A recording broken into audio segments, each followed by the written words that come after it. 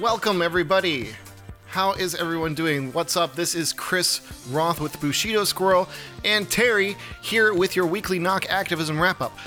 Today we're going to be talking about lots of more coronavirus stuff, as is usually the case for us. We just kind of have that as our thing we do.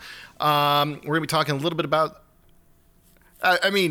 presumably, yes, although, it's apparently 13 months until they manage to get everybody in California vaccinated at the current rates, but we'll get to that. We got a little bit to talk about in terms of how the press sometimes is not cooperative and instead decides to act like hall monitors rather than actually acting like the press. Looking at you, NBCLA. George Gascon has resigned from the DAs. Let's talk about that. We got to talk a little bit about what is going on with that Stop LAPD Spying event that we mentioned last week. We're also going to be talking about LAUSD Police Department cuts, some absolute horse shit going down with the Metro Division in South Los Angeles, and a quick little update about what's going on across the pond, as it were, for Uber. Congratulations to all of the Uber employees who are now employees. Shout out to you, Terry. That is the lower third of your lower third. Or the lower half, rather, of your lower third. I can speak, I promise. And then we're going to talk briefly at the end, just as a treat, about a new assembly bill that I, for one, am particularly excited about. And I know for sure that Scott Frazier is as well. But first things first, how's everything going for you, Squirrel? I got really mad when I learned about this thing. So let's talk about that, because I'm going to yell about diabetes stuff for a minute. Right, give me 1 second to switch us over. So there's this really cool piece of medical technology. It's called a continuous glucose monitor, a CGM. And what it does is it reads your glucose continuously, and like every 5 minutes it tells you what your blood sugar is, which is really, really nice, because otherwise what you're relying on is, this fun little contraption where you have... I don't have one in there Hold on. Let me grab one. Where you have... there we go.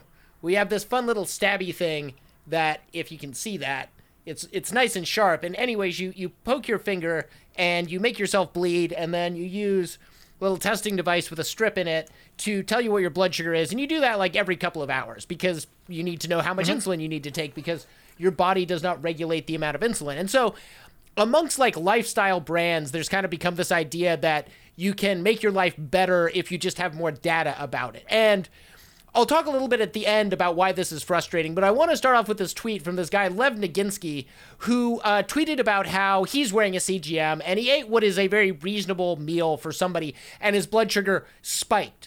And when he said his blood sugar spiked, his blood sugar, you can't see the photo there, but his blood sugar spiked up to about 120, 140, which is perfectly fucking normal. Like 120 to 140 is perfectly fine after you eat, because your body has excess glucose in it because you just ate a bunch of food and it's in the process of digesting. Your cells haven't yet taken in all that glucose, so your blood sugar is going to be a little bit high. And you see that he tags a company in there called Levels. So let's go over and look at Levels' Twitter homepage real quick. So the first metabolic fitness company, and that's a whole bunch of bullshit words for basically a lifestyle company that's selling you an idea of fitness and health that you don't actually need. And let's look at their slick little marketing page picture here real quick. Your Health Measured. So what they're essentially doing is they're hooking people up with CGMs so that they can just 24/7 keep a track of all of the numbers in their body, which you don't need to do. Like, even if you have high blood pressure, even if you're at risk for strokes, even if you have like COPD or other chronic illnesses, no doctor is telling you have to chart your progress or your numbers every minute of every second of every day. That just doesn't make a lot of sense. That's not how bodies work. They fluctuate a lot during the day, and what you're looking for is baselines, and you want to establish good baselines. And these companies kind of throw that medical advice out the window in favor of giving essentially hypochondriac lifestyle addicts something more to like fret about and think about, and also spend a lot of money on. Now, the next company that we're going to talk about, NutriSense, kind of gives up the ghost here, and this is why it really makes me mad. Now, NutriSense, this is their Twitter homepage, which shows all these very like fancy green foods all cut up very nicely, and it says, find out which foods are best for your body with the NutriSense program, a CGM and tracking app and one-to-one registered dietitian. This is, again, absolute and utter bullshit. Food is good for your body. Just don't eat a lot of fried food. Don't eat too many fatty foods. Don't eat too much meat. Like, your body is pretty fucking smart. It knows how to regulate itself. It knows what it needs and how to deal with it when you put food into it, if you're putting the right foods into it. You know, eat a lot of healthy stuff. Don't eat so much unhealthy stuff, and you'll be pretty much fine for most of your life. But here's where I get really mad. Alex Skrill, who I believe is, he's an officer in the corporation NutriSense, has this, like, Medium post where it says, quote, "Do I need a medical prescription to purchase a CGM?" Quick answer for those of you listening, yes. Yes, you do. It is a medical device. You need a prescription. You cannot just walk into CVS and get one of these off the shelves. You need a doctor's prescription. And so it says, his answer is, quote, "If you live in the USA or Canada, then yes, you need a medical prescription in order to get a continuous glucose monitor sensor. However, we know it can be burdensome and an expensive process to take time off work in hopes of convincing your doctor to write you a CGM prescription. Because of this, we take care of the medical prescription on our end, so there is nothing extra for you to do." They're committing medical fraud, is what they're saying. They're saying, you're going to walk into a doctor's office and say, "Hey, prescribe me this very expensive piece of technology that I don't fucking need." And the doctor's going to say, "No, you don't need that. I'm not writing you that script. That's unethical." And so NutriSense is saying, "Hey, don't worry about it. We got doctors on payroll who will write you scripts for medical devices that you don't need." Now, to give you a sense of what these things cost, a CGM will generally run you, if you've got insurance, about $80 a month and about $200 to $300 a one-time payment over the year to pay for, like, the setup. They operate on a sensor that is Bluetooth enabled that talks to your phone. Like, there's some cool little apps where it just, like, tells you what your blood sugar is, or they come with their own little, like, handheld device. And then you need to get the sensors that actually, like, has a little catheter that you plug into your waist or into your buttocks or into the back of your arm, anywhere where you have subcutaneous fat, and it takes a reading of your blood sugar. Those sensors cost anywhere from $60 to $100 each, and they each last about a week. So you're going through about 3 to 4 of those sensors. You can make them last a little bit longer, but you're going through 3 or 4 of them every month at a cost of like $60 per sensor. So if you're paying for this out of pocket, you're paying $250 for that. And then to get the Bluetooth sensor, those are going to cost you $90 to $150 every 90 days because the little battery in them is going to die. That's money that adds up, and that's one reason that a lot of diabetics can't afford this life-saving technology. Having more stable blood sugar readings, having more stable blood sugar levels in your body correlates with better outcomes for a lot of reasons. When you have too much sugar in your blood actually becomes thick and viscous, as thick as grape jelly. That begins to break down your capillaries. That begins to kill your nerves. That begins to make you go blind. That begins to kill your organs. And if your blood sugar gets too high, you can go into an acute syndrome called diabetic ketoacidosis, where glucose in your blood is actually acidic. It throws off the pH balance of your body, and your body freaks out because it can no longer take up energy. So it begins eating your own muscle and connective tissue and falls into a cascade where you can go into multiple organ failure. And that almost happened to me at the age of 20 when I was really bad at dealing with diabetes. Like, I literally almost died from this. They didn't have this technology when I was that young. Now that they've got it, my 4-year-old nephew's on it. It is life-saving for him. My sister can watch his blood sugar anywhere he is across the planet with a cell phone. Like, he can be at daycare when he could go to daycare, and she could see what his blood sugar was all the freaking time. What bothers me about these lifestyle influencer dipshits is that I remember when I was diagnosed, like I was literally diagnosed on my 18th birthday. And the thing that really got me was the fundamental understanding I can't trust my body anymore. Like, a fundamental part of my body is broken, and I don't get to rely on it. These are people whose bodies work perfectly fine. They can trust their body. They can go and eat a fucking birthday cake and be fine. They don't have to take insulin to cover that. They don't have to check their blood sugar for the next 6 hours to make sure they don't spike too high. Their body will deal perfectly fine with it. But that's not fucking good enough for them. So instead, what they're doing is using their privilege and their wealth to get access to technology that is life-saving for someone like me, and they're getting all fucking indignant when type 1 diabetics like me get in their faces about their absolute fucking bullshit. So to companies like Level and NutriSense, I hope you go out of fucking business when this .com bubble busts, because you don't deserve to be in business. You're selling people a fucking lie and committing medical fraud while you're doing it. Like, this is ghoulish bullshit behavior couched in healthy lifestyleness, and it pisses me off to no fucking end, because diabetics like me are fucking dying. because we can't afford our insulin. If you're a healthy person with enough money to afford a CGM, take that money and pay for a diabetic to fucking have it. This will literally save a life. This isn't negotiable. This is just basic human shit. And I am really fucking sick of seeing this stuff and seeing the technology that's developed to save people's lives turned into lifestyle devices and luxuries for people who can afford it. So I'm kind of pissed off about that shit. But yeah, Terry, how are you doing? Oh, all right. I mean, kind of an abrupt change there. Fraud is a hell of a business model. And on that note, holy shit. Well, all of this, constant monitoring. Don DeLillo was talking about this in White Noise back in 1985 of the continuous surveillance of the body. And very good book. And it is. And the funny thing is that, for diabetics who have to continuously monitor their glucose levels and continuously adjust their insulin levels, yes, the constant monitoring is critical and life-saving. For anybody else, whether it's continuous blood pressure monitoring or anything, it just adds noise. You're exactly right to say that it's the baseline that the physicians care about. And to have this 24/7 data stream actually drowns out the important things. So your doctor is going to get less information, not more. And I think that's just indicative of like our techno-utopian fucking, Silicon Valley ideology to begin with, where the important things are lost in the noise. So we're actually knowing less because of all this garbage than we would otherwise. So yeah, no, I'm doing great. Yeah, thank you. Not freezing too much back there, I hope. No, we are finally above freezing. It was great. Nice. What about you, Chris? How are you doing? I'm doing pretty well. Got to help run the LA podcast LA Jeopardy. I will never be able to say it properly. Basically, LA podcast cast the.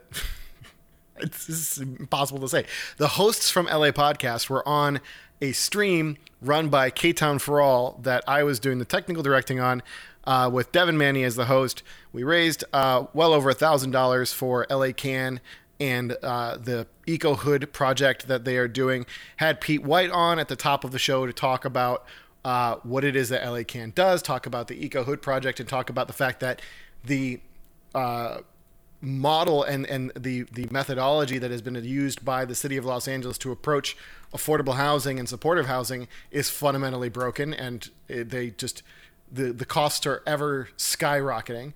That was a ton of fun, and it was a really good show. They spent a lot of time talking about the FEMA motion that was put forward by both Nithya and Mike Bonin to take advantage of this federal funding that's available for us that we've had available for almost a month at this point. And Nuri and the rest of the city council, as well as the mayor, are just dragging their heels on this. Part of the problem, of course, being that the state legislature has millions and millions of dollars that they could easily access and use to that could allocate to the city of Los Angeles, because we have no money. Because they have several tens of millions, if not $100 million surplus. Like, the state's sitting on a huge pile of cash right now.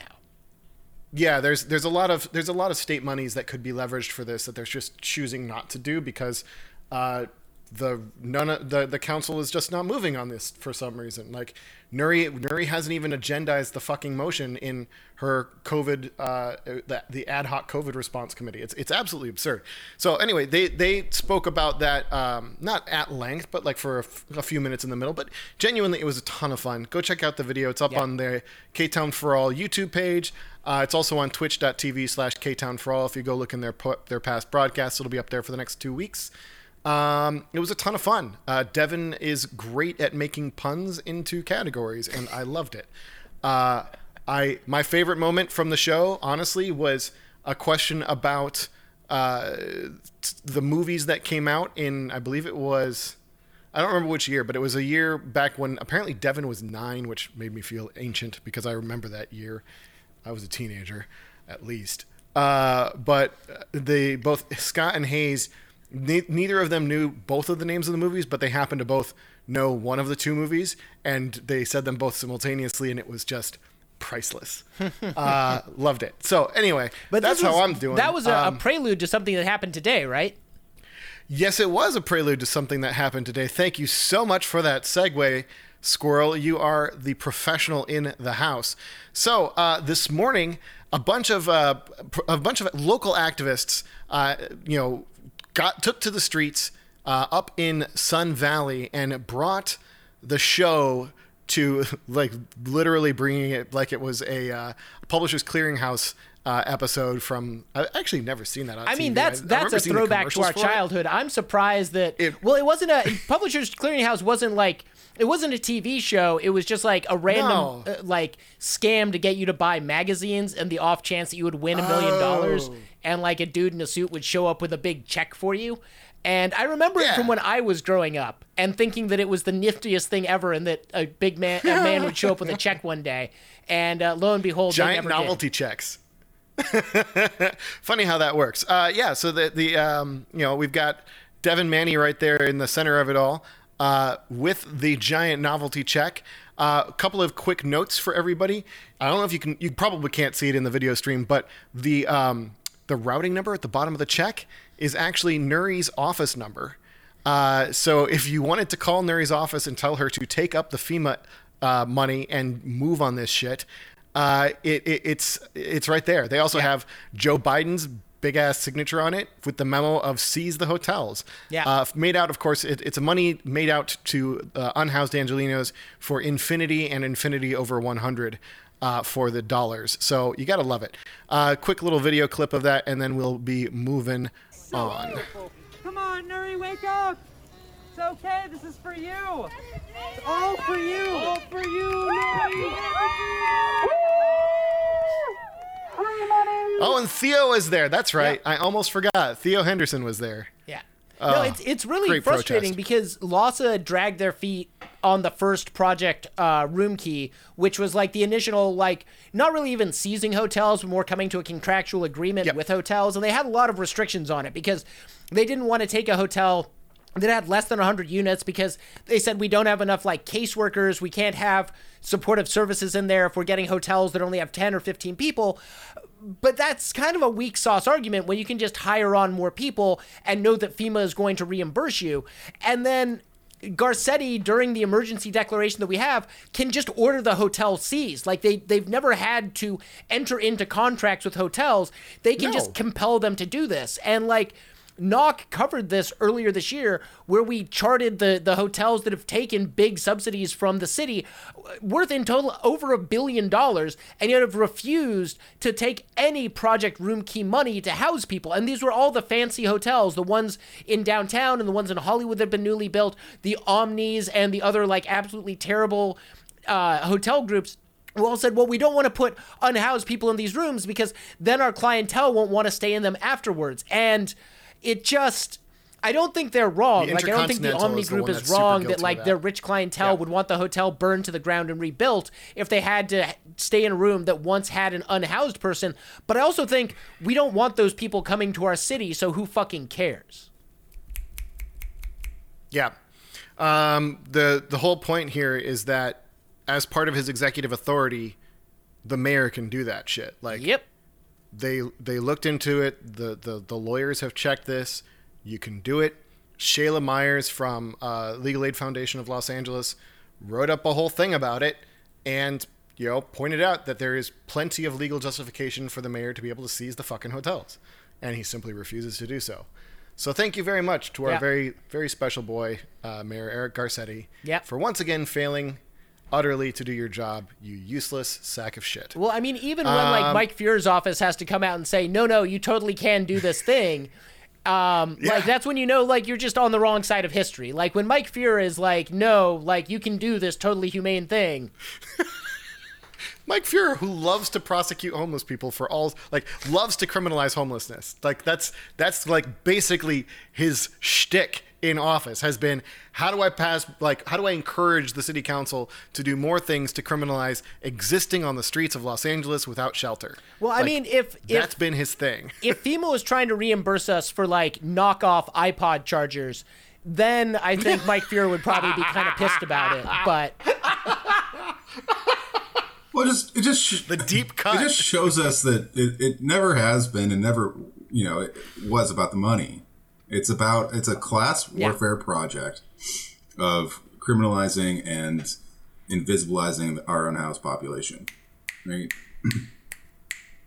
Yep. Yeah. 100%.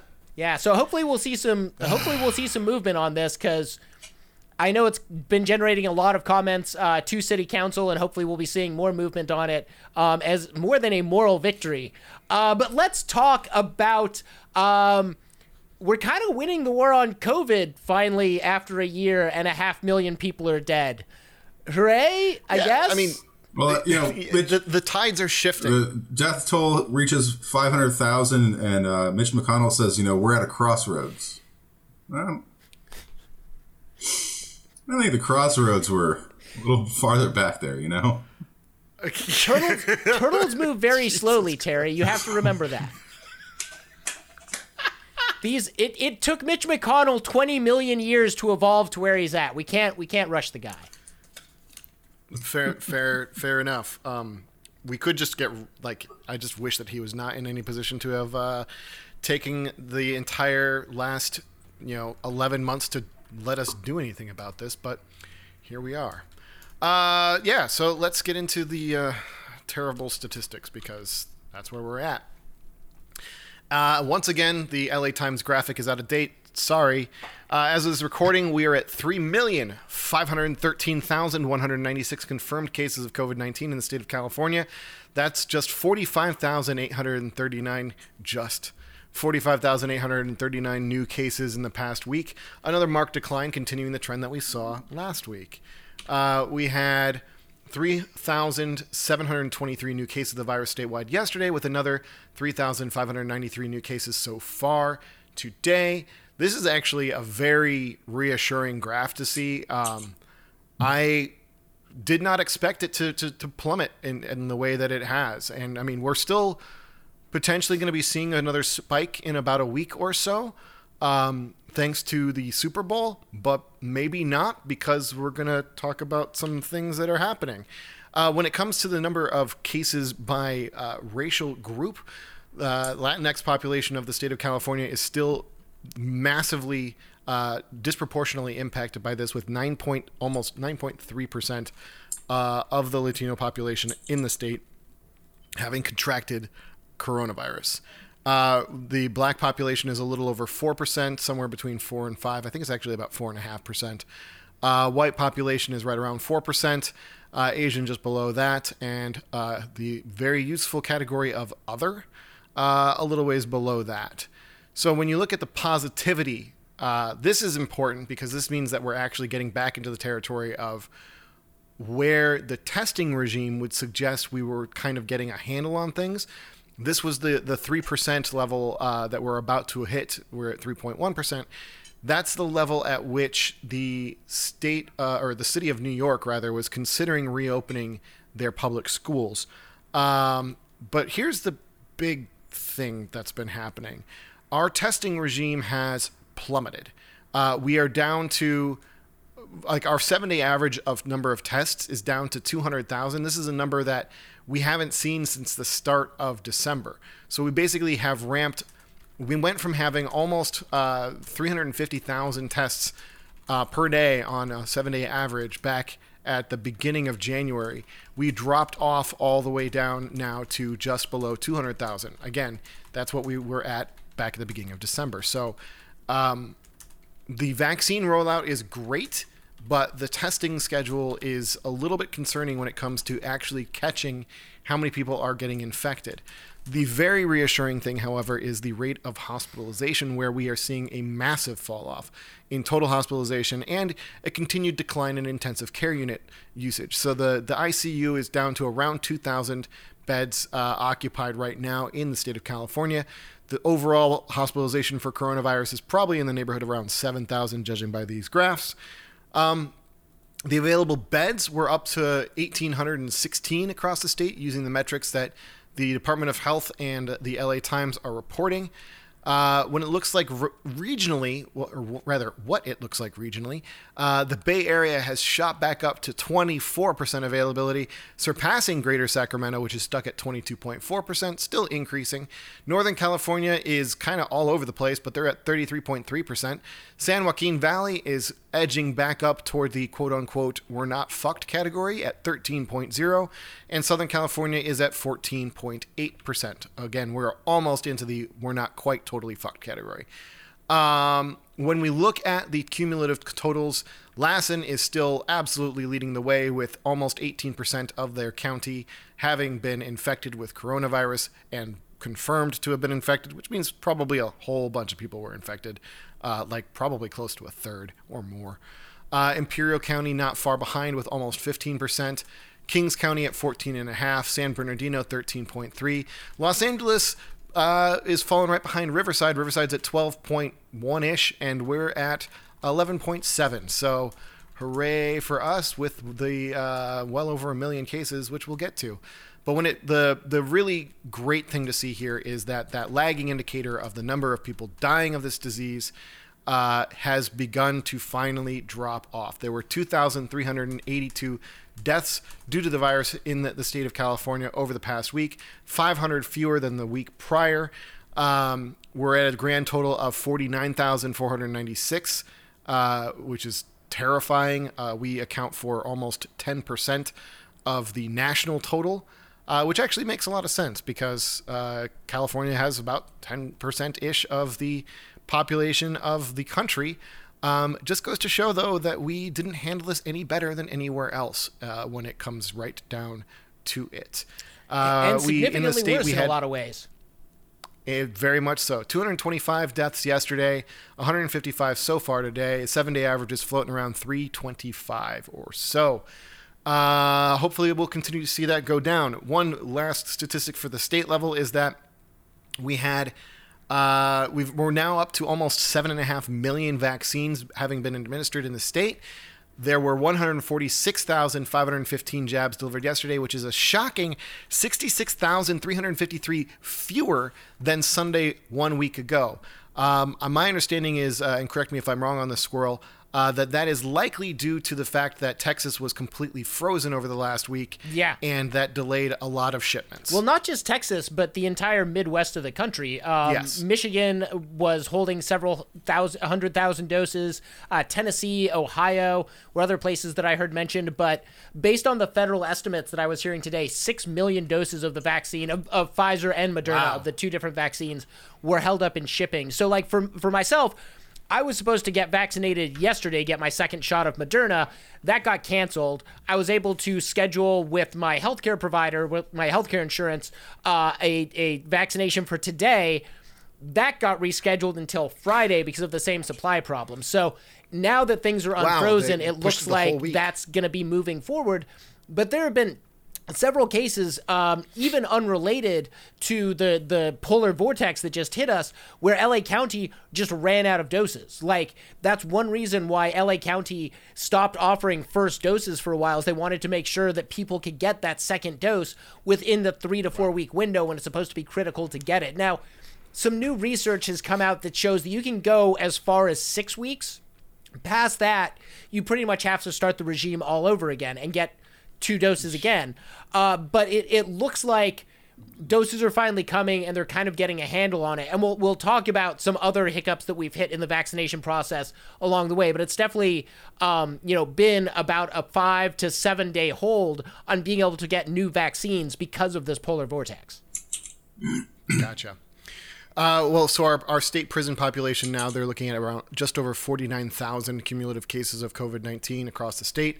Again, that does not include federal prisons, immigration detention facilities, or local jails. That's shitty. Super, super shitty. Moving to Los Angeles, we are up to, their graphic here was out of date a little bit too. 1,181,403 confirmed cases of COVID-19 in LA as of today, Monday, February 22nd, with 1,356 new cases reported yesterday. And clicky. There we. Ooh, I don't know what just happened there. Sorry, 1,356 new cases reported yesterday, and another 898 so far today. We've had just 13,031 new cases since we last recorded a week ago, which is a continued decline from the week prior. Again, we are seeing a wonderful shape here coming off of that massive surge. Really do love to see this. We're seeing Andrea Leon Grossman is hopping into the chat over on Facebook and saying that there are tons of vaccines being tossed into the garbage due to federal and state guidelines. Thank you for that link, Andrea. We'll be talking about some of that stuff here in a little bit. When it comes to the intensive care and other hospitalizations going on, LA is continuing the same kind of a trend that we're seeing across the state. We had a maximum hospitalization rate of around 8,000 people. We are now down to just over 2,000, which is absolutely wonderful to see. Our ICU usage has also dropped down to probably around in the 700 or so range from its peak of around 1,800. So we do, in fact, love to see it, folks. Our ICU availability is up to 512, which, again, we're thinking that that's probably due to a number of beds being deactivated as part of the ramp down process, because holy shit, we were stretching our resources to the maximum when it came to just what the very limited supply of healthcare professionals that we had in the county of Los Angeles to provide this life-saving and absolutely critical care. When we look at our adjusted case rate and positivity rate and equity index, the only one that's into tier 2 is the positivity rate. Everything else is still thoroughly up in tier 1 category, with our adjusted case rate at 20, which it needs to drop below 7 before we can get into tier 2. Our positivity rate, again, is in tier 2. It's at 7.2% in LA County. It needed to dip below 8%, so that's great to see. It needs to go down below 5% before it can get into tier 3, and that moves us into the, I guess, orange category. I don't know what color we're at right now. It's bizarre that they do these color schemes, but whatever. When it comes to the equity index, we have come down significantly. We're down to 10.1. We still need it to go down below 8.0 before we get into tier 2. So things are still fucked. They're just slightly less fucked. We are now up to 19,904 deaths in LA County due to the virus, 84 yesterday.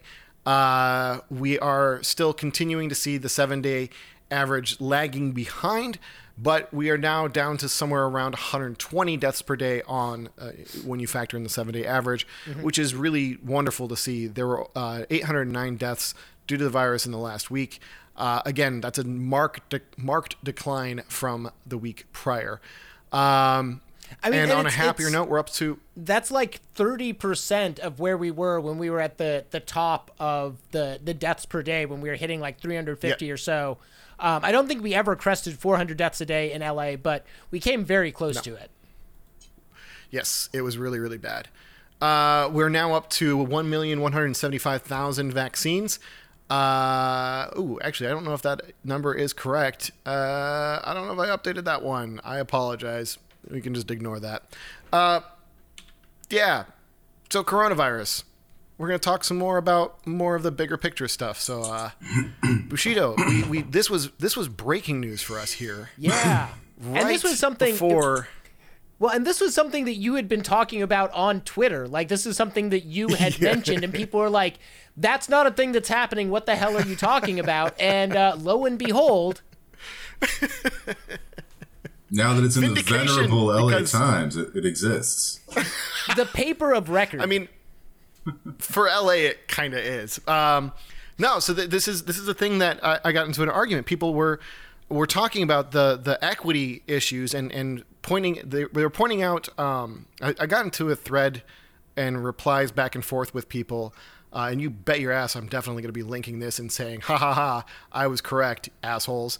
But yeah, so there was a thread that was out there talking about the massive disparity between, I think it was Brentwood versus like, I guess Koreatown was the example that they had used. And they're talking about the fact that there's just such a much higher, it's almost like, it's like 30% vaccination rate for Brentwood versus like 7% for Koreatown. We'll get into the specifics about all of that later. The point here is that there's a massive disparity. And they were trying to explain to me that it was in fact due to the fact that there are more doctors and frontline workers who live in Brentwood, which bull fucking doctors shit. Sure, yeah, they were special reply people. I'm gonna have fun with this Twitter. Oh stuff wait, later. actually, you know what? I've got that website if you need it. I think I have it here too. Oh yep, This there one? we go. There's also a Yeah, Google Doc so, that you can check out that somebody put together that allows you to sort these. I'm gonna pull That's that up great. real quick because Yeah, if you pop it in the chat, I can pull it up. yeah, let me do that. But we know that the is it just wait? Is this by? It's they just list by the all name of the cities. city. But yeah, if you pull up the Google Doc, it shows you it's sorted by percentage. And so weird little places like unincorporated Bradbury and the city of Industry have the highest rates, but they're Holy significantly shit. outliers, especially the city of Industry where nobody lives. But then when you look at Saugus Hills and Canyon Country, which is a pretty wealthy excerpt, 38% of the people there. Cheviot Hills, which is literally the single-family home neighborhood right next to where I live, is sitting at 33.7%. And this is as of 2 days ago. Palms, where I live, which is a vast majority renters and the largest collection of rent-controlled housing in the city of Los Angeles, 12%. Shocking. Absolutely shocking. I never would have believed that would be what's going on here. But yeah, so you can see so I forget, I guess Brentwood is not actually that high up the list when it comes to these areas. Where is it? Brentwood. Oh, they're only at 25%, versus Koreatown is at 9%, which still, holy shit. Yep. That's real low. Let's see Palmdale, Pomona is real bad. No, and then 3.2%. When you look at places like Linwood, Harbor Gateway, Charter Oak, some of frontline communities, they have almost nobody vaccinated. Literally less University than 5 people. Park around USC. Yep. It's under 6% around USC. Florence and Firestone. Wow. What's Florence and Firestone? I was just looking at that. Florence and Firestone is sitting at 5.5%. Same thing with Central Vernon, 5.5%. This is absolutely wild how disparate the proportion of vaccinations are. And lo and behold, quote the headline here from the LA Times, vaccine access codes for Black and Latino communities improperly used in affluent LA areas. Quote, a California program intended to provide COVID-19 vaccine availability to people in hard-hit make it bigger so people can read it on the stream. Hard-hit communities of color is being misused by outsiders who are grabbing appointments reserved for residents of underserved Black and Latino areas. The program to address inequities in vaccine distribution relies on special access codes that enable people to make appointments on the My Turn vaccine scheduling website. The codes are provided to community organizations to distribute to people in largely Black and Latino communities, but those codes have also been circulating in group text and messages among the wealthier, work-from-home set in Los Angeles, the Times has learned. Many of these people are not yet eligible for the vaccine under the state rules. Yep. So, yeah, I was right. Fuck off, all you people who are arguing with me on Twitter. Well, and it's frustrating because this kind of goes towards what Andrea was saying on Facebook, where doses are being thrown out because since both Moderna and Pfizer have to be refrigerated pretty cold, Pfizer much colder than Moderna. Yes. Once you thaw them out, you can't refreeze them. It's a use them or lose them kind of scenario. So at the beginning of the day, the clinic has to decide, this is how many slots we have, this is how many doses we're going to open, and they need people to show up and take those slots. So when people are using those access codes, it's not like they can show up and then be turned away by the clinic. That jab is going to go in their arm. And it just sucks because that spot was not meant for that person. There's the Kedron Clinic in South LA has started letting Black people who live in the neighborhood literally in through the back door because wealthy white people are camping out there the night before to get those doses, and the people who live in that community are being boxed out when they need it more. And a lot of this is being sold under the same bullshit racist trope that black people just don't like doctors or don't like healthcare, that somehow the Tuskegee experiment explains why black people aren't getting vaccinated, rather than an understanding that we don't have the medical infrastructure to deliver care to these neighborhoods. MLK is the only hospital for all of South Los Angeles. All of South Los Angeles. If you're in West LA, you can go to UCLA, you can go to Cedars-Sinai, you can go to Kaiser, you can go to St. John's, you can go to California Hospital, you can go to UCLA Harbor. There are literally a half dozen hospitals you can get to from Santa Monica, from Culver City, from Mid-City, from any of those places. Yep. A much less dense area of the city and a much wealthier and whiter part of the city. And like, I'm really sick and tired of hearing this bullshit.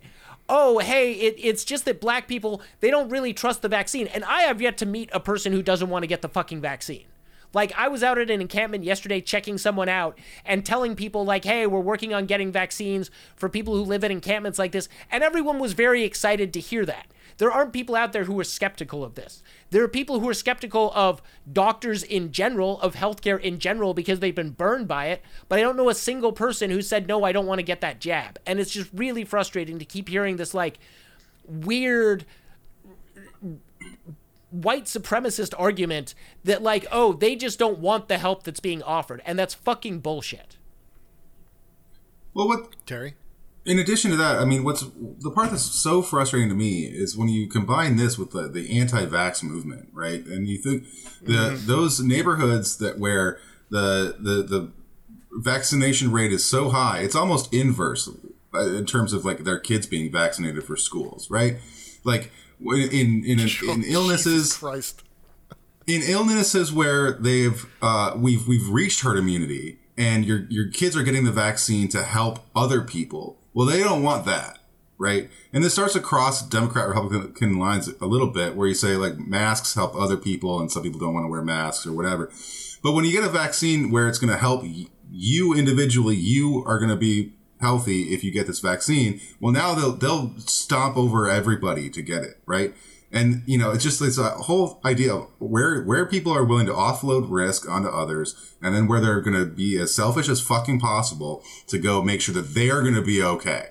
And that goes to, like, Ted Cruz flying off to fucking Cancun. It goes to all these assholes that think that they're just going to, you know, when the climate crisis hits, they're just going to fly off somewhere else. Bunkers. And get to their bunker, and all of us are going to be screwed. So, you know, and then... Yeah. It just disgusts me, to be honest. For a slight bit of levity in all of this, Andrea is reminding me of the story that was circulating this past weekend, where there were Florida women who dressed up as grannies in order to sneak through the coronavirus vaccine queue, and they got caught. Well, remember the fires in Brentwood 2 years ago? And there was that famous story that the LA Times broke that people in Brentwood had fled their houses but forgotten to call their housekeepers to tell them not to show up at work. And you literally had housekeepers arriving in Ubers and then having to flee minutes later because they would have been trapped by a wildfire. And it's that same thought. And when they talk to the homeowners, like, oh, I just didn't think about it. It's like, you didn't fucking think about it? You didn't think about a human being showing up to clean your house that might be on fucking fire? That didn't occur to you? And a person who's like in your house every week or every day, like in your most intimate of spaces, it's like that's a person that just doesn't even cross your mind. Truly othering and invisibilizing people. But yeah, so this article that we have up here now on the screen, moving things along a little bit. Hey, it's in English. This is the follow-up. It's in English, and it's the follow-up. It's from the New York Times. So this is basically, you know, from Friday last week, talking about, and I guess they updated it yesterday. Quote, people who have COVID should get single vaccine dose, studies suggest. The subhead, new studies show that one shot of a vaccine can greatly amplify antibody levels in those who have recovered from the coronavirus. So this is basically the same story that we were talking about that came out of France last week. So good on you, Terry, for finding that one and bringing it to our attention. You scooped the New York Times. Well done. Well, this is actually like, I mean, a friend of mine is a school teacher, elementary school teacher in the Chicago area, had COVID like right after Christmas. She's in line for a vaccine. I mean, this situation is going to play out over and over and over again where people who've had COVID, well, now, okay, you get them in line for a vaccine, they get one shot and then they're just out of the way, right? This really, I hope, will pick up the pace of the vaccinations significantly, given the number of people that have had COVID, especially in LA County. Yeah.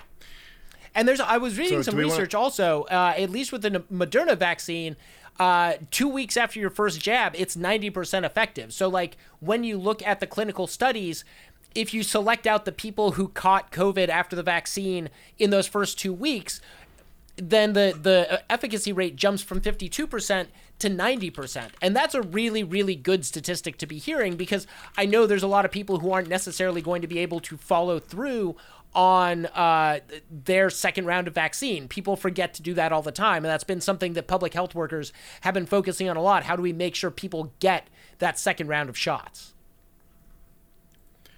So we'll just mention this one briefly here. Terry, you had sent over this link to the article Dying on the Waitlist by David Strong and Marshall Allen.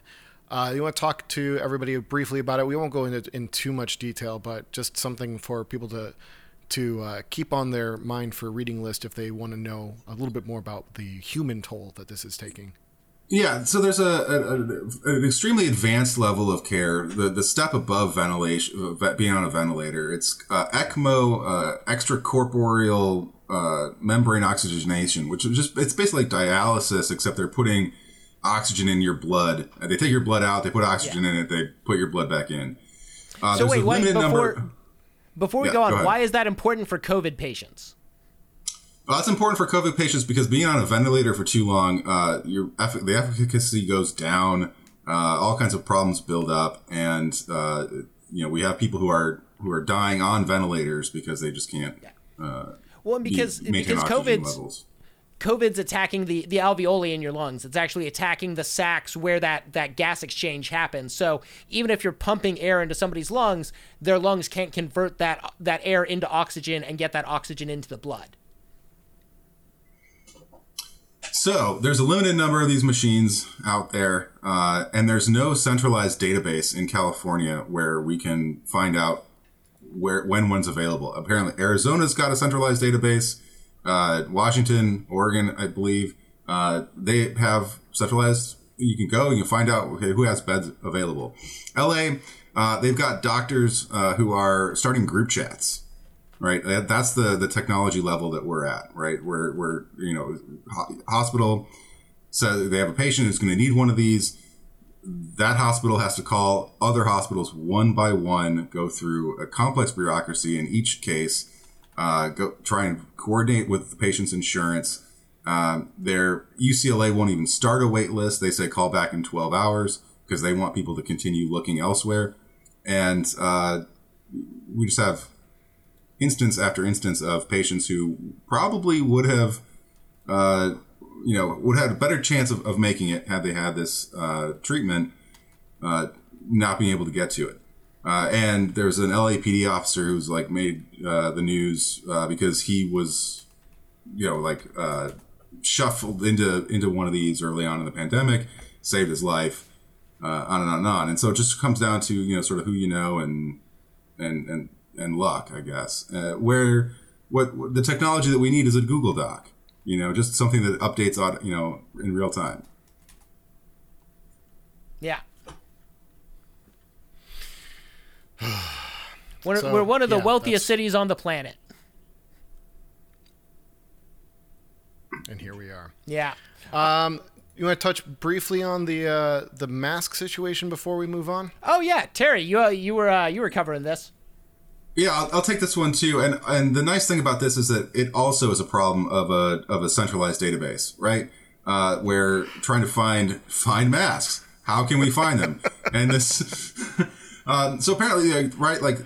We say that there's an N95 shortage. Well, in the last hour of the Trump administration, a waiver was granted to this Fort Worth, Texas company to export their N95 masks because They went from making like 700,000 N95s a month to 9 million a month. And then they couldn't find a buyer. They couldn't find anyone to buy these. It comes down to hospitals not wanting to spend the money because the CDC has not updated its guidelines. And so we're still operating on this emergency rationing of N95s. And so they say no one but healthcare workers in the hospital setting should wear an N95 mask. And they should be reusing them. Right? That's the CDC emergency crisis guideline. Well, now we've got masks, but the hospitals aren't encouraged or they have no incentive to buy them, even though it's non-healthcare workers who are the ones with the most patient contacts, the custodians, it's, community health center workers. I mean, these people who are really, really getting it, right? And mass casualties. But the hospital doesn't want to buy it. And so this guy owns this company. He's making 9 million masks a month. He says, I got a buyer. I'm in talks with a hospital, and all they have to do is, your workers have to come in individually for a 15-minute fit test to make sure that you get a proper seal. The hospital says, no, we're not going to pay for that. We're just going with the 3M masks because the government has waived annual fit testing industry-wide during the pandemic. So it's like, well, we're not going to spend money to have people come in and get fit tested, and the deal fell through, right? And so you have healthcare workers who are screaming. I mean, the title right here, workers cried out for more masks. We have more masks, but the employers won't pay for them. And then you've got grassroots charity groups popping up that are trying to create a centralized database of where you need, what hospitals need what, and nobody knows. So, even as production has been ramping up, distribution is still a complete shit show. And the CDC won't update its guidelines to say, no, don't reuse the fucking mask. And all of this at the same time as we've got counterfeit N95s that are showing up in hospitals. Hospitals, they don't buy sight unseen. They get samples, they cut them open, they send them for tests. And there are counterfeits that are actually good enough to be passing these tests. And people, they're finding boxes and boxes and boxes of counterfeit masks in hospital storerooms. And they're confused as shit because the counterfeits are so good that when they run tests on them, they don't function that much worse than actual N95s. Which is not a great relief if you're the one who's wearing a counterfeit mask to say, oh, well, it's almost as good. But, yeah. I mean, this is the world that we are living in. Like, so, yeah. And so now this guy in Texas can sell N95s abroad if he needs to, which is great. I mean, the guy we want him to keep making masks. We just want fucking hospitals in the country to buy them. Yeah. All right. Well, let's wrap up our COVID coverage here real quick, and let's talk about something that Michael Kohlhaas actually broke today. Where Toolkit ended up with us, ended up getting sent to an NBC LA reporter, and then made its way to Mitch O'Farrell's office, just kind of cementing our view that most local media is just stenographers for power. But hey, Chris, how about you take us through this? Yeah, so basically, this is from an email that Ashley Bennett from Ground Game LA sent out to a number of people, including our good friends within the organization, apologizing for right now for everybody whose email is up on the screen if they didn't want it. But you're in a CPRA request, so it's all out on Twitter right now anyway. Basically, the subject line was urgent eviction at Echo Park tomorrow, January 13th. And so this all went out, and the email went to a number of people in the press, and it was on the press list. It got sent, BCC'd out to them, and then from there, it was meant as a way. This is a standard thing when there's a thing happening, you send out a press advisory. They are then supposed to decide, are they going to cover the event, and if they're going to cover it, then they send the camera crew, the reporter, the truck with the dish and the antenna, all that equipment, so that they can get it out there and they can be on the scene to cover it. That's how you get the incredible live reporting at a lot of protests, is through exactly this mechanism. People don't just happen upon this. There's coordination behind the scenes. This is how it happens. Fun story. One of the people who was on that list is John Klemek, or Klemek, I think, from NBC Universal, NBC LA in Chris, particular. I think it's pronounced snitch. That is actually that is truly the most accurate pronunciation of his last name. He promptly forwarded this. This was the next day. He sent it out to Tony Aranaga over at lacity.org. By the way, if you ever want to find staffers in city employment, all you got to do, first name dot last name at lacity.org. Bingo, bango. Send them the emails. That's how you get a hold of all the field deputies. So this was sent to, this basically worked its way from Tony then on to Jean Min, Mary Rodriguez, Juan Fergoso, and Hector Vega, and Max Greshwind from LA City, basically giving them the heads up, including a lot of information here about like what is going on, the whole breakdown of like what the demands are from the people who are coming out to do an eviction defense in the park, all of the information about like the call to action, and all of this information is meant to be going out, and it was not really meant for the city staff, but thank you, John from NBC LA, for being a snitch and making sure that Mitch O'Farrell's office knew all about this action. Yeah. Well, as Amy Goodman of Democracy Now! Says, the media is supposed to be the fourth estate, not for the state. And yet... That's really good. Yeah, it is. And that's why I made sure to give credit. And this guy is just got that backwards, you know? It's like... if you want to be state media, if you want to be state media, go work for NPR. Ah. Yeah. By the way, he wasn't listening and just caught that. By the way, this is John from the Streets of Shame series. He actually links the Streets of Shame in his Twitter bio because he is that asshole. So yeah, go fuck yourself, John. You sack of shit. Yeah. If John's well watching, done. please stop watching us, John. Yeah, go away. We're not talking to you. We don't want to talk to you anymore. But yeah, something else that was fun. Yeah, let's focus on, now we've got a whole lot of cop stuff that we need to talk about, because the cops have been up to a lot of stuff. But we're gonna start with actually a pretty decent story coming out of George Gascon and the California District Attorneys Association. So Chris, let's hear about it. Yeah, so the big thing here was that George Gascon, he's a complicated individual, right? You know, he used to be a police.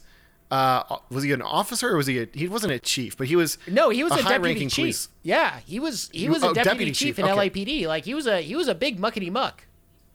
Yeah. So and then he went on to work as the DA up in San Francisco for a time before coming down here, and has shifted, shall we say, on his views on incarceration, much to the delight of activists on the left, because he actually seems to give a shit about justice at this point in his career, which we like to see. But yeah, so from this article here in LAist, quote, calling it a group, quote, sorry, lots of quotes, solely for those willing to toe the, quote, tough on crime line, quote, and God, too many quotes. Sorry. Nested quotes. It's a fun thing. LA District Attorney George Gascon resigned today from the California District Attorneys Association. Only one other of the state's 58 DAs has left the group. Reform-minded San Joaquin County District Attorney Tori Salazar left last summer. While Gascon is a Democrat and Salazar is a Republican, both agree that the CDAA, which wields powerful influence in Sacramento, has failed to embrace what they see as much-needed reform in the criminal justice system. So this is great. And Gascon points out the fact that the board of directors for the CDAA is all white.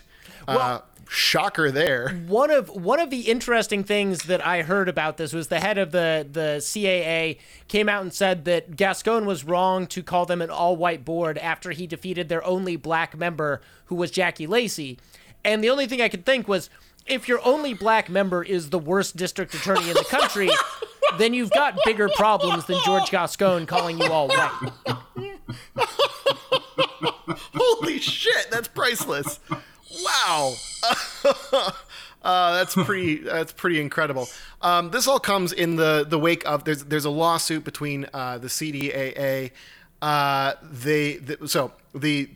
There's the Los Angeles Association of Deputy District Attorneys that has filed suit intended to derail a bunch of the work that Gascon's office has been doing. The CDAA endorsed that position by the Los Angeles Association of Deputy District Attorneys. Man, these are mouthfuls of names, aren't they? The judge ruled in favor of the LAADDA.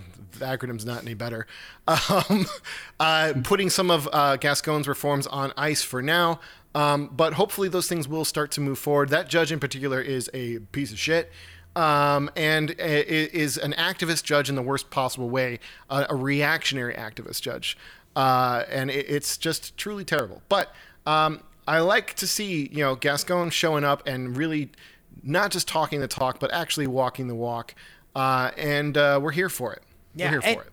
And he's not the only district attorney that's walked away. There was another up in Northern California, I believe, Contra Costa County. Their district attorney walked away from the CAA also. So this isn't an entirely popular group, even amongst the law enforcement crowd. And they've made a lot of big missteps. But Gascon has been on the outs with them ever since he helped co-author Prop 47, which was prison realignment and really helped start the decarceral moves in the state of California. And hasn't, Prop 47 didn't go far enough, but it was a really, really good start. And that really, really angered the CAA crowd, who are also very buddy-buddy with the district attorneys union, who down here are suing Gascon over his move to stop the use of gang enhancements and stuff. And they sort of won that one, but they didn't completely win it. The judge's ruling was that Gascon can't say blanket, you cannot pursue gang enhancements, but what you can do is go on a case-by-case basis and tell prosecutors not to seek those gang enhancements. It's very telling that when the people of Los Angeles County voted overwhelmingly for Gascon and for Measure J, the employees of his office rebelled and don't seem to believe that we, the citizens of Los Angeles County, get a democratic say in how their office is run, even though they're literally public servants whose paychecks are paid for by our taxes. And that's a real, 100%. We know better than you do, even though everything we've been doing for so long has proven so disastrously bad and unsuccessful, and we're bailing this, sinking ship out to the tune of billions of dollars a year. It costs more to keep somebody in prison in California than it does to send someone to Harvard. Well, we're not just the taxpayers, right? We are the supposed victims that the district attorney's office is representing in court. When they talk about, the quote from the judge was saying, Gascon is favoring criminals instead of the victims. Well, we the people are the victims represented by the district attorney, and we're the victims don't have representation in a criminal trial. The prosecutor is not their de facto attorney, and that's something that's lost on a lot of district attorneys. Yep. Yeah. So Yeah. So let's move on. So there was a really cool press conference last week. I believe it was last Tuesday morning, where Stop LAPD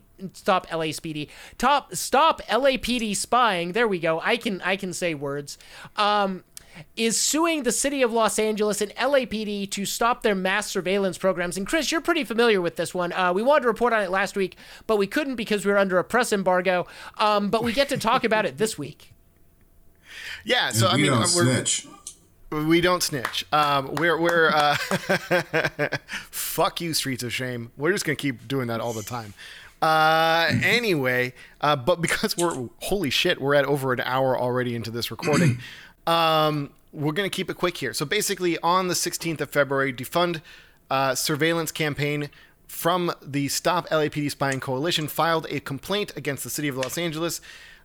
Basically, this is all about public records. Like, the LAPD's budgets have been just completely inaccessible to all records requests that Stop LAPD Spying has submitted for like a long fucking time here.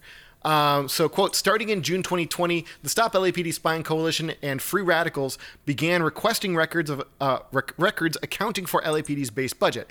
After our Public Records Act requests were closed and our follow-up communications ignored, we were left no choice but to file this lawsuit.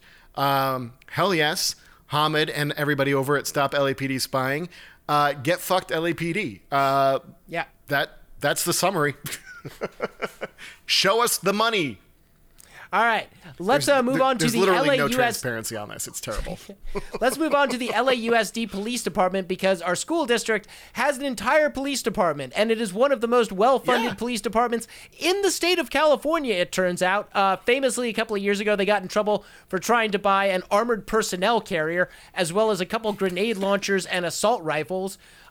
Because, kindergartners, I guess. But LAUSD has I think it's the high schoolers, but... Well, but LAUSD has finally seen the light and made some major cuts to their police department. So let's talk about this one, because this is a really big win, not just for the city in general, but for the kids that are in high school who have been organizing around this for years and are like some just really dynamic, exciting young people who have really gotten some major wins in the last couple of years. This has been, a long time coming, but in the last year, we've seen some real movement on it. Yeah, so this is the organization called Students Deserve that has really been at the core of this organizing work, and they are absolutely fantastic. Everyone should check them out and support them in every possible way. The quick update here from CBS Los Angeles' Twitter thread on the February 16th was saying, update, the LAUSD Board of Education has voted to cut 133 positions from the LA School Police Department, ban the use of pepper spray on students, and divert $25 million in funding from the department to better support black students. So the article in the LA Times goes into a bit more detail here. Let me pull up my quotes that I pulled out. Quote, in a major overhaul of the Los Angeles School Police Department, the Board of Education on Tuesday approved a plan that cuts a third of its officers, bans the use of pepper spray on students, and diverts funding to improve the education of black students. The unanimous decision comes after a year-long campaign by student activists and community members to reimagine the school police force, which they maintain disproportionately targets black and Latino children. I don't think it's that they just maintain, it's that they've got the receipts. Continuing from the LA Times, quote, a total of $36.5 million with $25 million from diverted school police funds and the remaining $11.5 million from next year's school's general fund budget will go toward investing in an achievement plan for black students. The bulk of the funding, $30.1 million, will go toward hiring school climate coaches and other support staff, such as school nurses and counselors. The coaches will be responsible for applying de-escalation strategies for conflict resolution, eliminating racial disparities in school discipline practices, and addressing implicit bias. The task force has also identified 53 schools where more than 200 black students are enrolled and are considered high needs to receive additional funding for staff, including a restorative justice advisor at each site. This, folks, it's huge. Is what it's all about.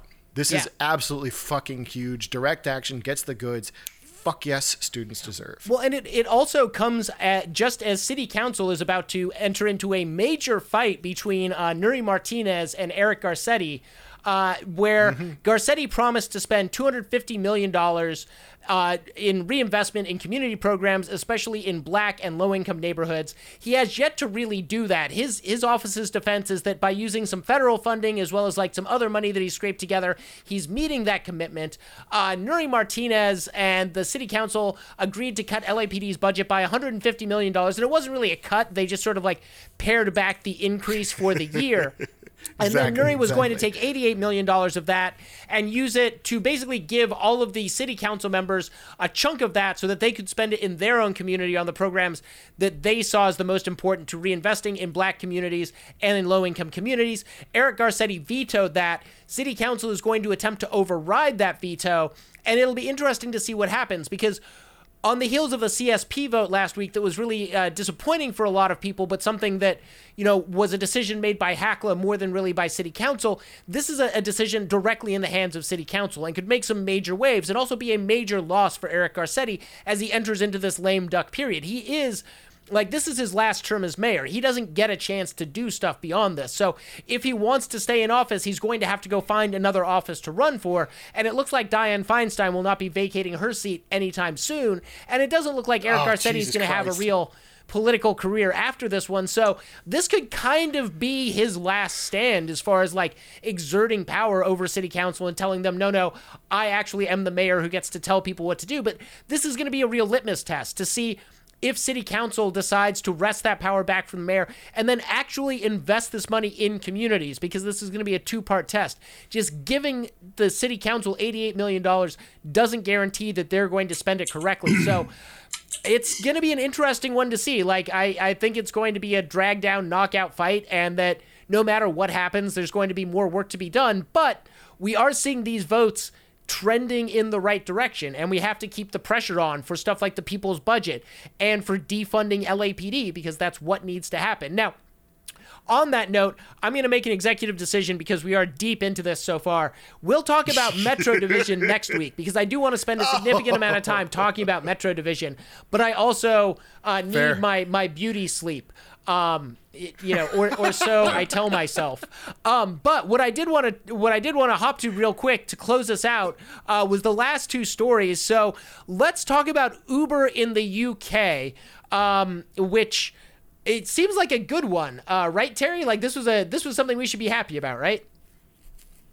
This is absolutely something we should be happy about. The Supreme Court in the UK has just told Uber to go fuck themselves. They are not bringing Prop 22. And that, their workers are employees. They're entitled to minimum wages. They're entitled to holiday pay. They're entitled to breaks. And so the question is, and the UK and London specifically has had a long history with Uber. Uber's been banned. Uber's been allowed back. London is a kind of a unique case because their taxi cab drivers are, highly regulated, educated. Yeah, highly regulated. Yeah. So this is definitely a win, and whether it becomes an isolated case or if this becomes a blueprint that can be exported kind of around the world, yet to be seen. But this is a win for Uber and for other gig economy workers in the UK. A lot of Instacart style Deliveroo, which is just such a better name than Instacart. So a lot of gig economy workers are going to benefit from this. Yeah. And a lot of tech guys are going to cry. Unfortunately, the UK is, when it comes down to it, a pretty small market and shrinking by the day as the realities of Brexit kind of set in. But Chris, there's a story I just put in the chat that I want you to pull up, because I want this to become a reality. And this is not related to Uber, but I think it's just amazing that Boris Johnson has proposed to build a giant roundabout. He wants to build basically channels under the Irish Sea, which is the sea between Ireland and the UK. And under the Isle of Man, he wants to build a giant roundabout. Hold on, go back to the headline. Yeah, that's the map. I'm trying to get everything to... Hold on. The Daily Mail ads. is a hellish website. It is. Go it's away terrible. ad. No, I didn't click on that. Go away. This is not the end-to-end automation I was promised. All right, there we go. You sent it to me at the last moment. Also, it's just obsessed with making sure that we get close to getting banned by Twitch for having pictures of women in their underwear. Oh, come on. Stop. No. Chris, you're losing to the ads. It's fine. But so the headline that I like is Boris Johnson's proposing this huge roundabout, quote, as aides dismiss batshit scheme. And I feel like that's the evergreen headline for the rest of Boris Johnson's hopefully short tenure in the UK. It's good to know that if this crazy giant roundabout under the Isle of Man does get built, at least the Uber drivers who will be negotiating that will be doing so while being paid full, fair wages and with healthcare protection. So they have the NHS over there, so it's a little bit different. This is just fucking wild. Like, you've got 4 different tunnels converging, and there's just a giant loop around the Isle of Man. Intersections underground are a bad idea. Don't do this. Traffic planners out there, what the fuck are you thinking? I mean, why would you even want to do this? Because you need to get around the customs schemes. You need to. He really is. The EU can't regulate you if you're under the water. There are no laws under the water, Terry. Anyway, so the roundabout will become the foundation for a hyperloop station that.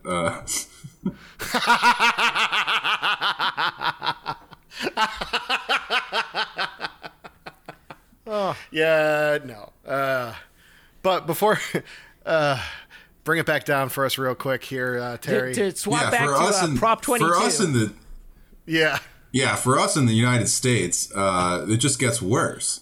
Uber drivers are reporting that their wages have gone down. Instacart also, they're reporting that their wages have actually gone down since January when Prop 22 went into effect. I think we certainly Terry, expected this. All of those ads told me that the drivers wanted this.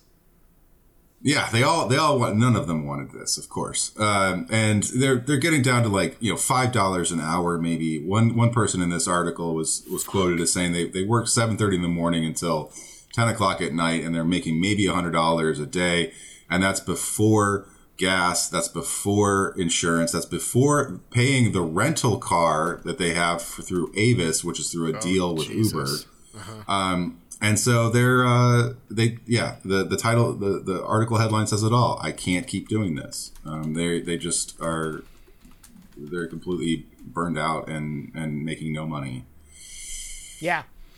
So it's something, we live in hell, and it's something that even beyond just the hourly wages that people are making, which is well below the $15 minimum wage. And I think there is a bottom line where they have to be making at least $5 an hour under California law, but the wages have drifted down as their tips have also drifted down, and your ability to get tips, and we've talked about this a couple of times before, where your ability to get tips that you're given by customers is actually mediated by your rating on the app. So if you have 5 stars and you get a $6 tip, you get to keep the vast majority of that. But if you have a 3.5 star rating, they may not let you keep any of your tip, even though the tip was literally given to you. It doesn't get booked as revenue to you. It has to pass through the company's hands, and they're the ones that decide whether or not you get that tip.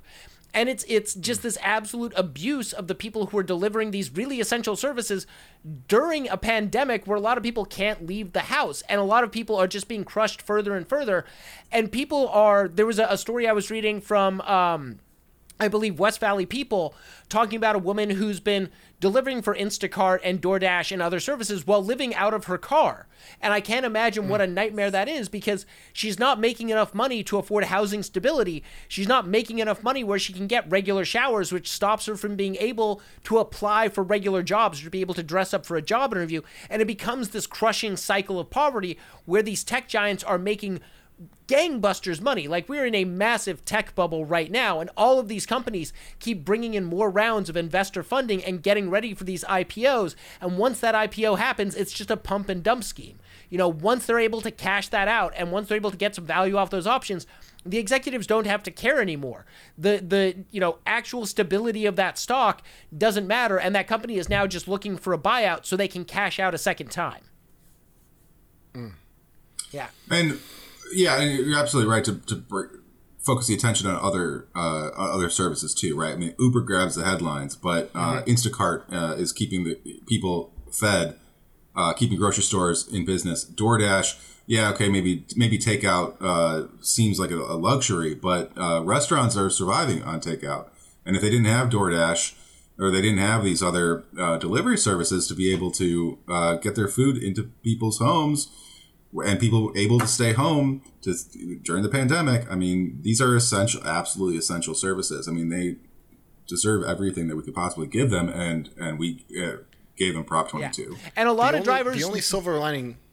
Oh, go ahead, Chris. I was just going to say the only silver lining with this is that by passing Prop 22 here in California, it's going to be virtually impossible for these gigantic tech companies to gaslight voters in other states quite as effectively as they were able to gaslight voters here in California. I mean, there was not...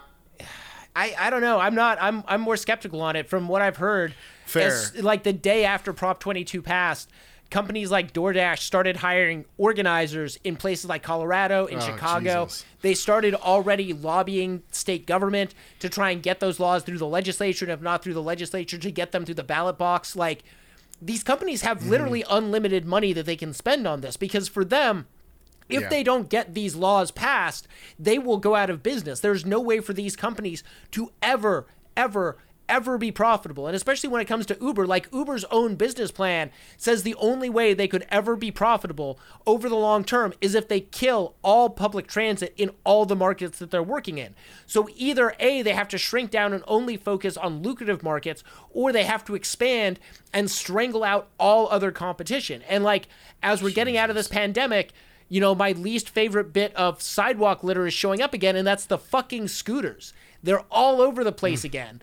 And they're not getting as much use as they did, but like, you see people loading them into and out of their cars, doing the whole like recharging them, making sure that they're upkept, because the way that economy actually works is that like automated service is run on the backs of workers who get paid per vehicle they service, charge, and return.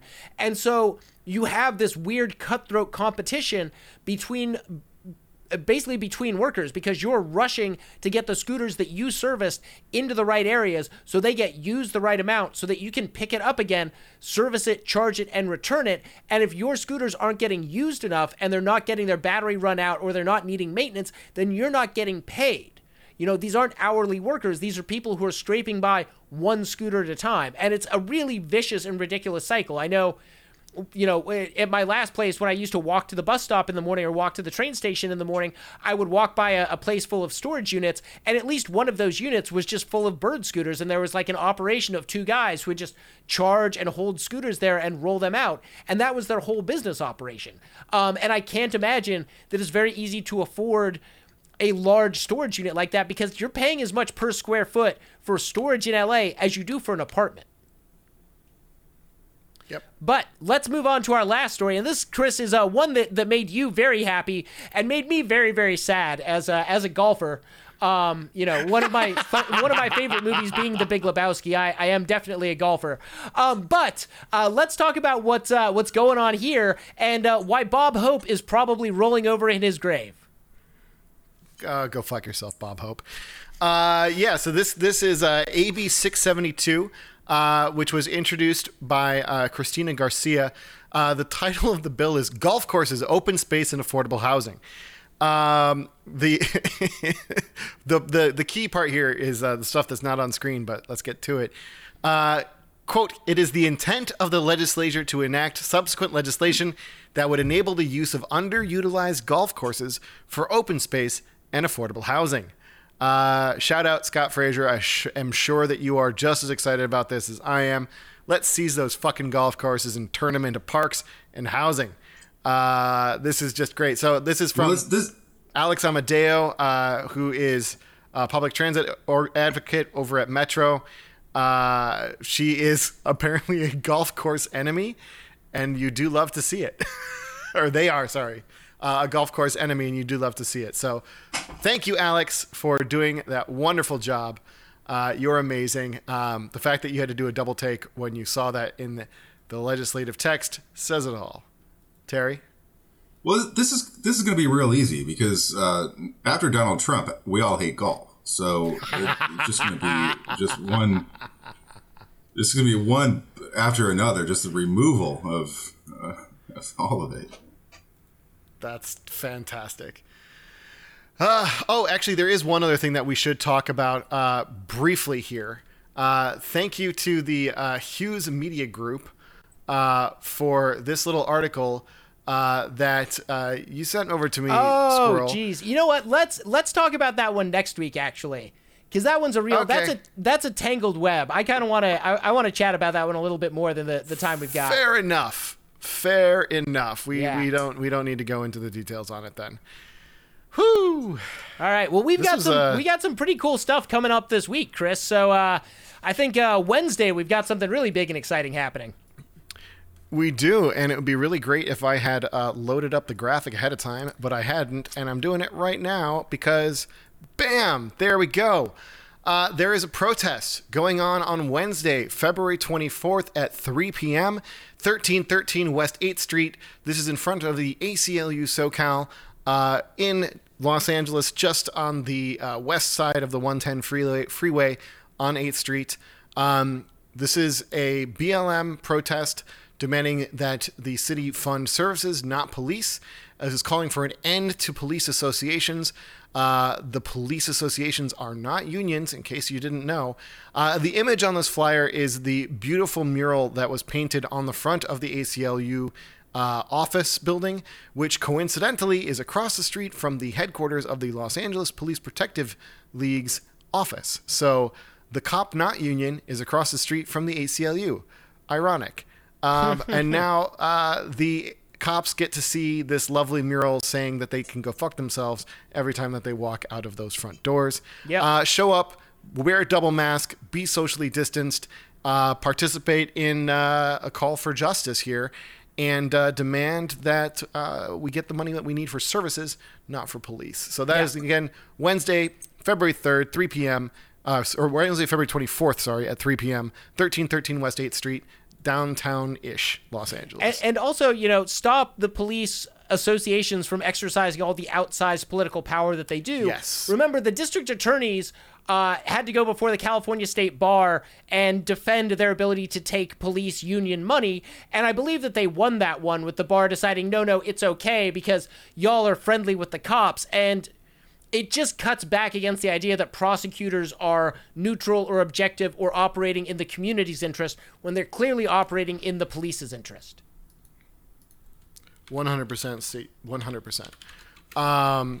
And so something else that's going on tomorrow morning, right when this podcast is released, is the Los Angeles Police Commission civilian LAPC, the Los Angeles Police Commission. Yep, there you go. They will be having their weekly meeting. Go check out at LAPC Fails on Twitter for information about what is going on there. Get involved in those weekly meetings.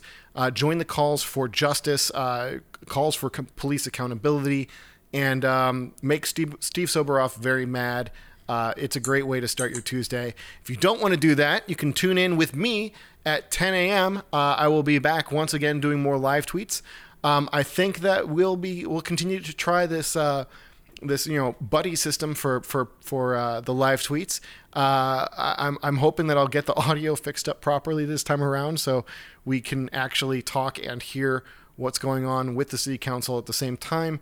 Hooray for some software issues. Yeah, so that's kind of what's going on this week. Oh, and of course, we've got Belta Louder for the people in the back that Squirrel and I will be doing on Friday. We missed last week because there was just way too much going on, and we were the meeting that I was in did not end until like right when we were supposed to start doing the podcast, so that didn't happen. We will be back this Friday at are we doing 7 or 8, Squirrel? 8. 8? Is it 8? I think no, it's 7. 7? 7. Yeah, it's 7. Well, it's on the flyer. We'll put it out there. It's been a long Monday, folks. Yes, it has. But then also, yeah. also don't forget to join us on March 3rd. We're going to be having a Knock at Night. I think we've mentioned we're doing this monthly now. So we're going to be talking about the 1-year anniversary of COVID here in Los Angeles, what it's meant for mutual aid projects, for electoral projects, for health projects, for people living on the street. We're going to have some great guests from Nithya Raman's office, from LA Can, from GGLA's youth cohort, as well as a couple other guests that we're still dialing in. It sounds like Eleanor, who did an amazing job hosting her first time, is going to be joined by Rachel Ben-Mencham, and it's going to be a really fun, really powerful night, and I'm super excited for it. So hopefully we're going to be able to deliver more of this really in-depth, well-researched, really hard-hitting content, because just trying to do this like as a weekly show, running on all volunteer powers, a huge lift. But also a chance for me to say, if you too would like to do this kind of fun stuff, Ground Game LA always has an open door policy. We're always looking for people to join. Hit us up. Hit up info@groundgamela.org. Or if you just want to find out about all of the cool events that we've got going on, head over to bit.ly/GGEventsCal. Get that loaded up into your Google Calendar. We update that every week. We actually update it multiple times a week. But we've got lots of fun stuff there. Zoom meetings you can tune into, public meetings you can tune into, lots of actions, other fun events, and then hopefully as we move towards everyone getting vaccinated, we'll have some IRL events where we can actually see each other and maybe like do some karaoke and stuff, and that'll be crazy. Oh God, I miss it. I miss it so much. Yeah, Terry, you got anything? No, that's it for me. All right. Well, as always, if y'all have any events that you want us to be taking part in publicizing or just being made aware of, send us a message. You can reach us through the Ground Game LA Facebook page or over on the social medias at Ground Game LA on both Instagram and on Twitter, the evil bird site that we are all hopelessly addicted to, except for you, Terry. You crazy, brilliant person for deciding. It's just cold turkey. You just got to do it. My mental health has never been better. That's not true, but we still live in hell. This podcast and every Ground Game podcast is a production of Knock.LA. You can support our work over on Patreon at patreon.com/knock_LA. You can check the description of this podcast for links to sources, the actions, and social media links as usual. So with that, thank you very much for tuning in. And Squirrel, do you have any closing comments? No. Keep tuning into City Council, and also we've got a really exciting Mellow Act thing coming up, which is on the events calendar. So make sure to check that out. There's going to be a lot of exciting stuff happening. Ayanna Pressley and other representatives introduced the National Jobs Guarantee, something that People's Action has been working on for a long while. So please stay out there, keep doing the work, keep fighting. We will catch y'all next week. Stay safe, everybody. Thanks for tuning in.